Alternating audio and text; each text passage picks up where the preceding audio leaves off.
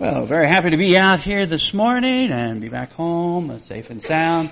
Appreciate all your prayers and interest in the preaching of the gospel in other countries. And so many brethren, when you're leaving places, be sure to give greetings to all the brethren where you're at. So all the brethren, various brethren in Colombia, give greetings to the saints here.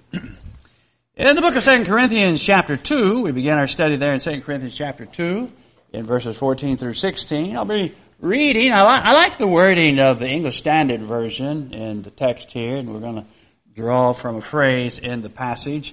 But anyway, follow along and study. If you have questions, we don't get upset if people have questions or even disagreements. Hey, let's sit down with open Bibles and discuss those questions that you have. Okay, here in the book of 2 Corinthians chapter 2, verses 14 through 16, Paul says, "But thanks be to God, who in Christ always leads us in triumphal procession, and through us spreads the fragrance of the knowledge of Him everywhere." He says, For we are the aroma of Christ to God among those who are being saved and among those who are perishing. To one, a fragrance from death to death, to the other, a fragrance from life to life, and who is sufficient for these things? In particular, that phrase there, in triumphal procession. In triumphal procession, that is our topic here this morning of the language here of 2 Corinthians chapter 2, verses 14 through 16. Now, it's an interesting text here, an interesting illustration Paul is using. Let's define what we mean by this phrase triumphal or in triumphal procession. According to the dictionary, the biblical dictionary, it says meaning a noisy iambus sung in honor of Bacchus, who was one of the false deities, false gods, to make an acclamatory procession, that is, figuratively, to conquer, or by Hebraism, to give victory, to cause to triumph, or to triumph over. Now, if you look at that definition, there may be a word that you don't know. Iambus. Who knows the word iambus? Go ahead, don't be shy, if you know it. Okay, Rick was quick to answer. I don't know. Me neither. I didn't know what it meant either. So the solution is you look it up in a dictionary. And the word iambus is a metrical foot consisting of two syllables. A short one followed by a long one. A metrical foot consisting of an unstressed syllable followed by a stressed syllable, or a short syllable followed by a long syllable. And when it talks about an iambus, a noisy iambus sung in honor of Bacchus. We see that. They had it in the first century. It would be like a chant, a cheer. It would be like, Bacchus, Bacchus, Bacchus, cheering. Or it could be Nero, who was Caesar. Nero, Nero. And we see that in sporting events, go Cats, go Cats. Or go Cards, if you're a Wayne County fan. Not Louisville Cardinals, that is. But anyway, that's the ideal. And what they had in the first century, they would be on military campaigns, etc., going out conquering people. And so what would happen is that they would have like a parade, just like they had parades in Virginia for, Virginia winning the NCAA, or people winning the World Series, winning the national championship in football, or the Super Bowl, whatever. Well, that's the imagery that Paul is drawing from. And I've got a couple of illustrations of a Roman triumphal procession. And what you would have is that it would be probably the general of the campaign. Could be Titus or another general. And there would be soldiers, and sometimes they would ride, like in this illustration, upon white horses. White horses are not real common, and so they were sort of special for military leaders and rich folks, and they would come riding in this parade of victory, this parade of triumph. And you see these folks down here, let's see the other pointer there. You see these folks down here, well, they would be captives. Maybe they would be the king, maybe they would be princes, maybe they would be military generals of people they conquered, and they would be in the procession. They would bring the spoils of war. And you would have, like for instance in this illustration, here you have the people in Rome, and they're all cheering, and they're all excited because, hey, we won another campaign. We were triumphal again. And bounty and booty was coming in, and lots of money and all kinds of things. And different people would be, soldiers and dignitaries would be in this parade. And so it was really, really interesting. And something else, they would have people. They would be scattering flowers everywhere. And then there would be people that would have these little containers with incense. They'd be filled with coals, and they'd lay the incense in there, and they would be swinging that. And so here you have the aroma of this incense. It would just fill everywhere. If you ever walked into a room where somebody burned a little incense stick, boy, wow, you can just smell it everywhere. You smell whatever flavor, aroma that it happens to be, you would just smell that everywhere. And so in this Roman procession of victory, they would be burning the incense and the flowers. It's like, spring flowers. We used to have the other house we had on the corner, the back corner. We had, what was it?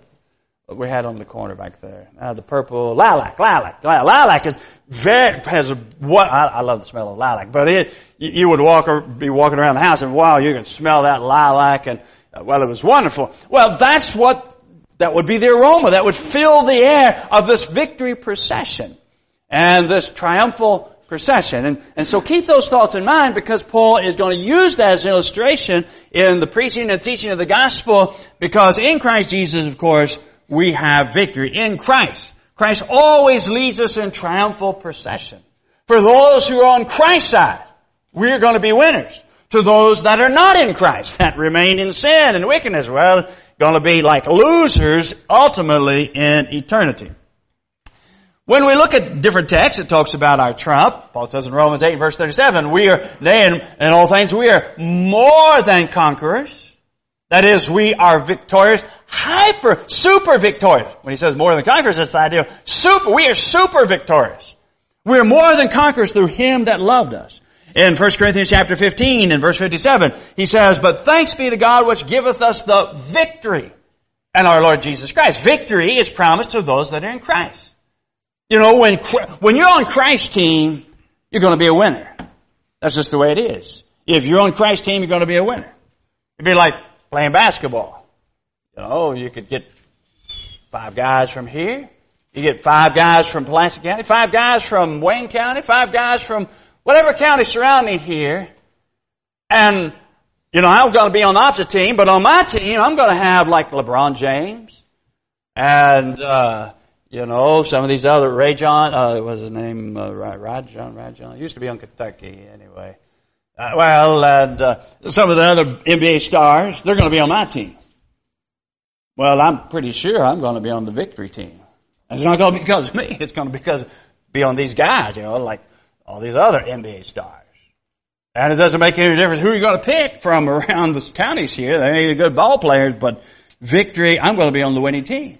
And so it is when you're on Christ's team, when you're on the Lord's side, you're going to have victory. That's the point. We're going to have victory in Christ Jesus.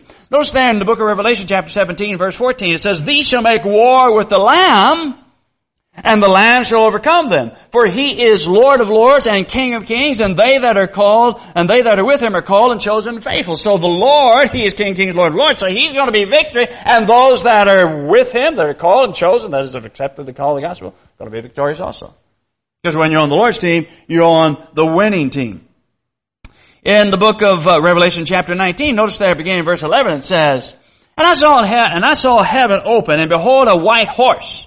He that sat upon it was called Faithful and True. Well, that's our Lord and Savior Jesus Christ. And in righteousness He did judge and make war. His eyes were a flame of fire, and on His head were many crowns, and He had a name written that no man knew but He Himself. And He was clothed with a robe dipped in blood, and His name is called the Word of God. John 1 verse 1. And the armies which were in heaven followed upon Him, white horses clothed in fine linen, white and clean.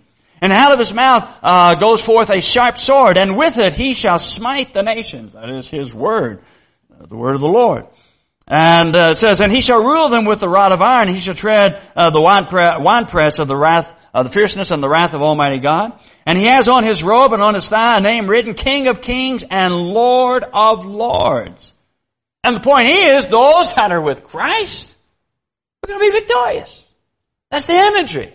Just as the Roman armies would come marching in after a campaign, everybody was all excited and happy and glad that they were Romans, they were Roman citizens, that they were part of this great Roman Empire. And they were so excited and happy for victory. Well, spiritually, we're on Christ's team. And if we're on Christ's team, we're going to be winners. We're going to be victorious.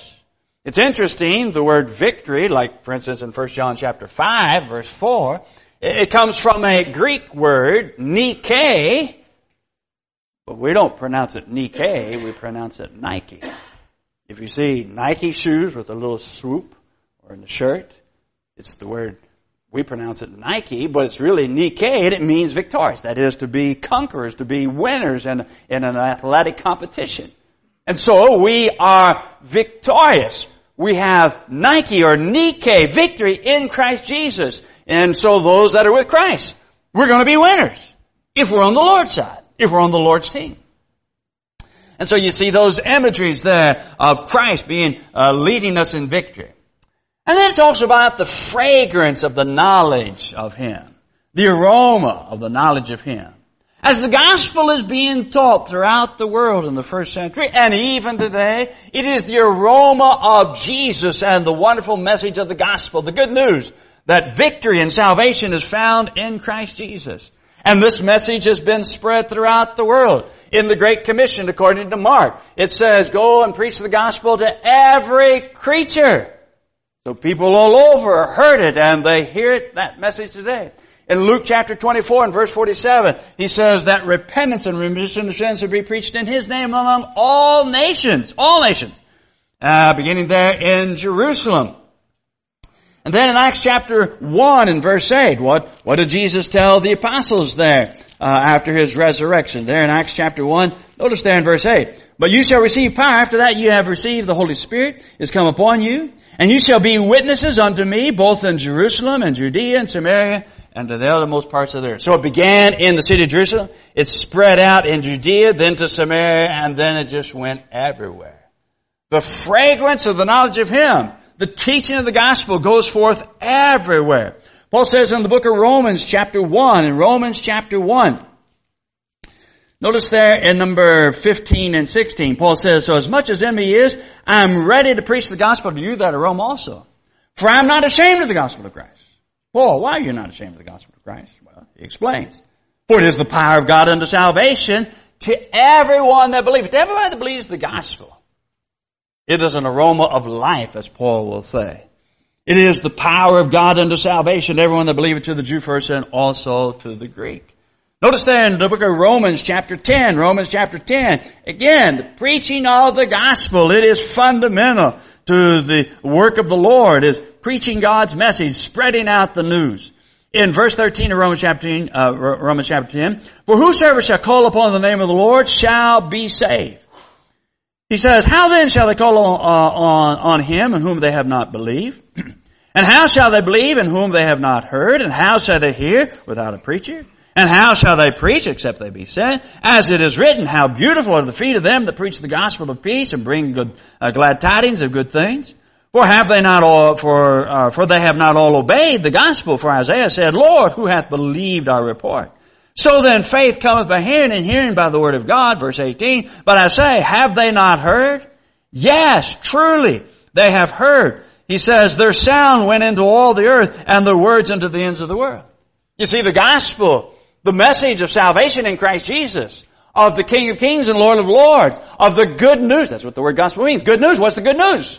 Salvation in Christ. Without this good news, we're in a heap of trouble.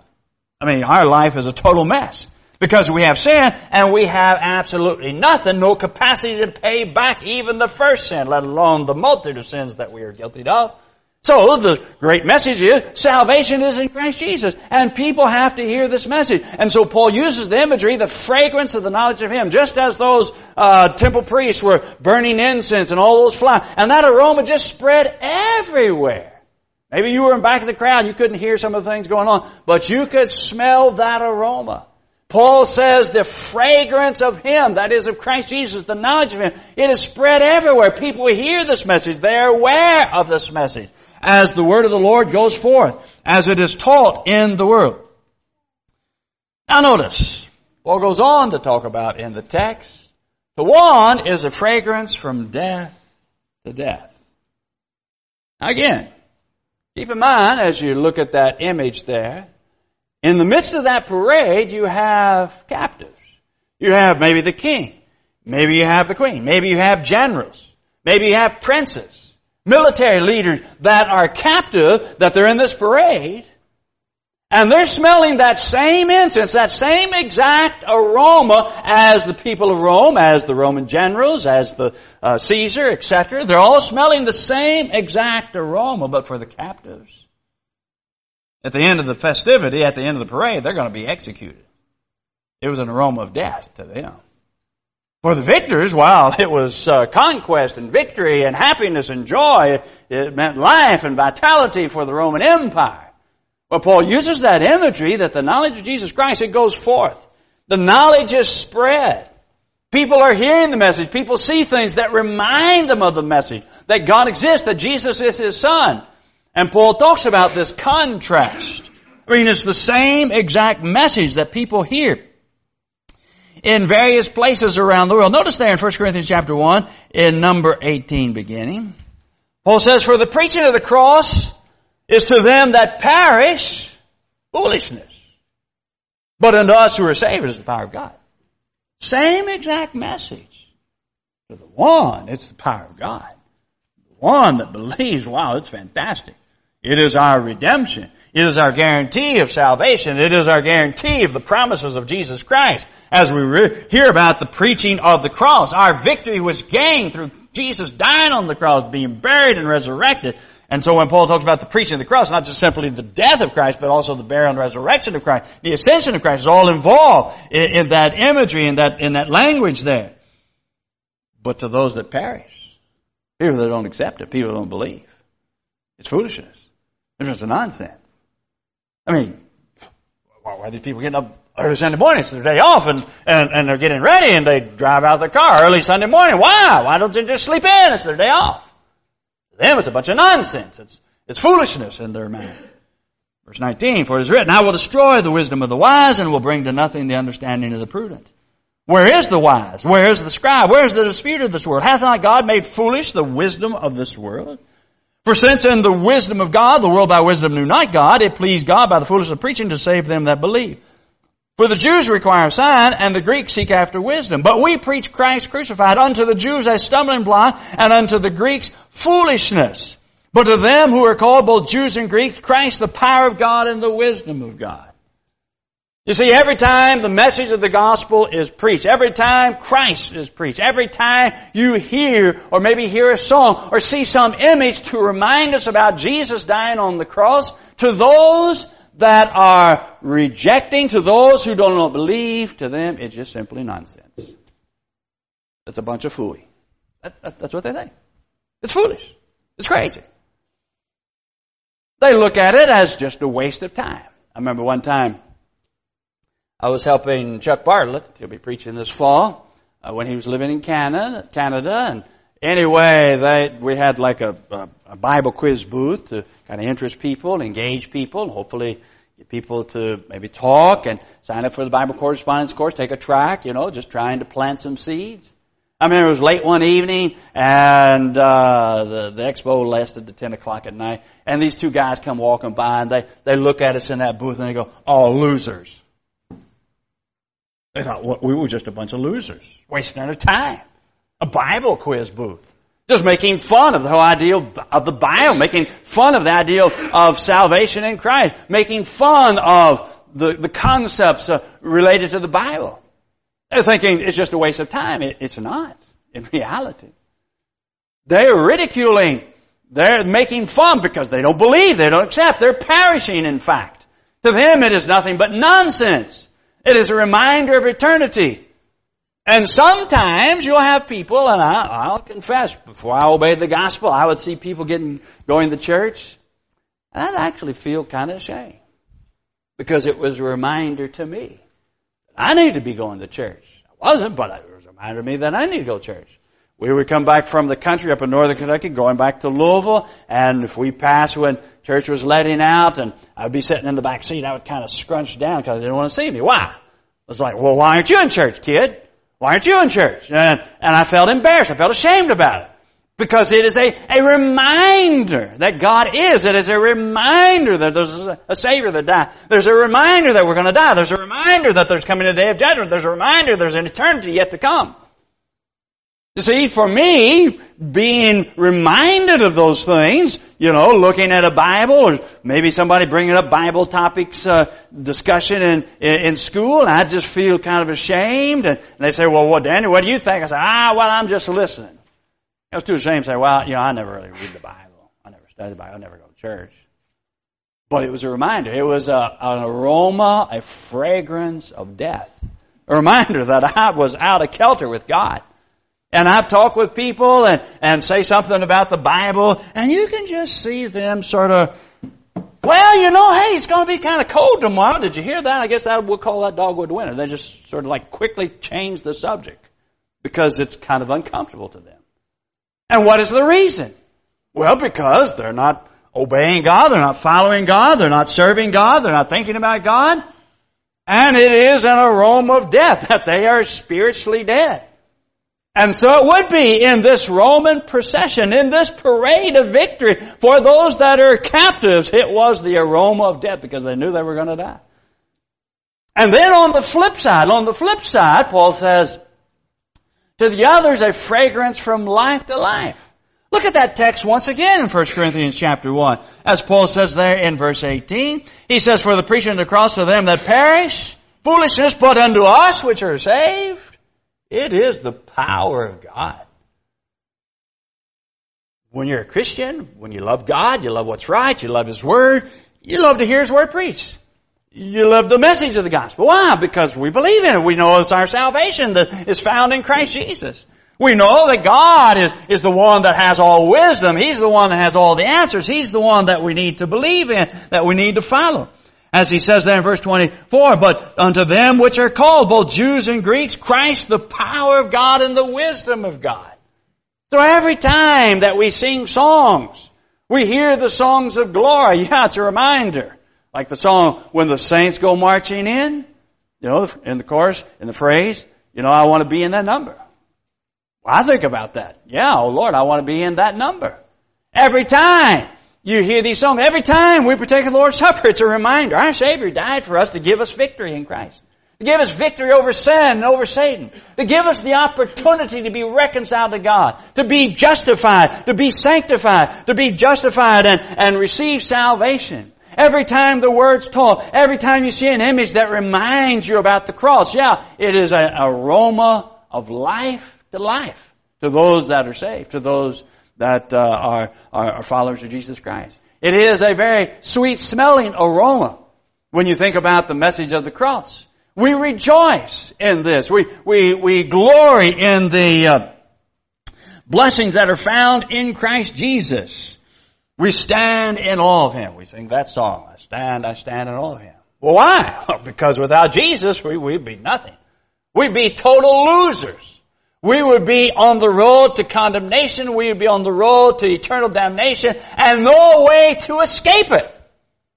But with the message of the cross, with the knowledge of Jesus Christ and the knowledge of the gospel, we can find life from life to life. We find life when we enter into Christ Jesus. And ultimately, we will enter into eternal life. From life to life. It is the promise of the child of God. And it's all because of what Jesus did at Calvary. It's all because of this great sacrifice that He made that we can enjoy these blessings. We enjoy reconciliation and forgiveness. We have peace and clarity of conscience. Well, we have all these blessings because it's all wrapped up in our Savior, our King, our Lord, who is King of Kings and Lord of Lords. He is the one that brings all these great blessings. And so we can, of course, enjoy the ultimate, final victory procession when we all enter into heaven. And so we should be humble, we should be grateful, we should be, just so thankful ever for this great sacrifice as in Christ Jesus. And so this imagery of 2 Corinthians chapter 2 is very beautiful for those that are in Christ. For those that are following the Savior, it's marvelous and it's an aroma of life. But if you're outside of Christ, if you've never obeyed the gospel, if you've not been faithful, an aroma of death. Why? Well, because you haven't accepted. You haven't made the choice. You haven't made the decision. See, everybody has to make a decision. We extend the invitation. The final victory procession. Will you be in that number? When the saints go marching in, will you be in that number? You can if you make a decision for Jesus Christ. The steps of salvation are clearly outlined. Hearing this good message of Jesus Christ. Believing it with all your heart. Willing to repent. Confess with your mouth. Yeah, I believe Jesus Christ, Son of God, and to be baptized, immersed in water. Be buried with Him in baptism, the image of Romans chapter 6. Die with Christ, buried with Christ, and resurrected with Christ. Yeah, we can enjoy these great blessings. It is an aroma of life to those that accept it. It is the power of God, the wisdom of God. And then to be faithful unto death is the exhortation. Be thou faithful unto death, and I'll give thee the crown of life. You see, it's not because we earn it. It's not because we do something fantastic. It's not something that we just pat ourselves on the back and say, whoa, well, do you see how I did that? No. It'll be that we are sinners saved by grace. And it is by God's mercy. And if we do err, we need to come back through repentance and prayer. We're going to sing this song to encouragement. Maybe there's one here even this morning. You've been thinking about it, you've been toying about it in your mind, and you want to do something about it. We're here to help you. We're here to assist you. And if we can help you in any way, you come and let us know while together as we stand and as we sing.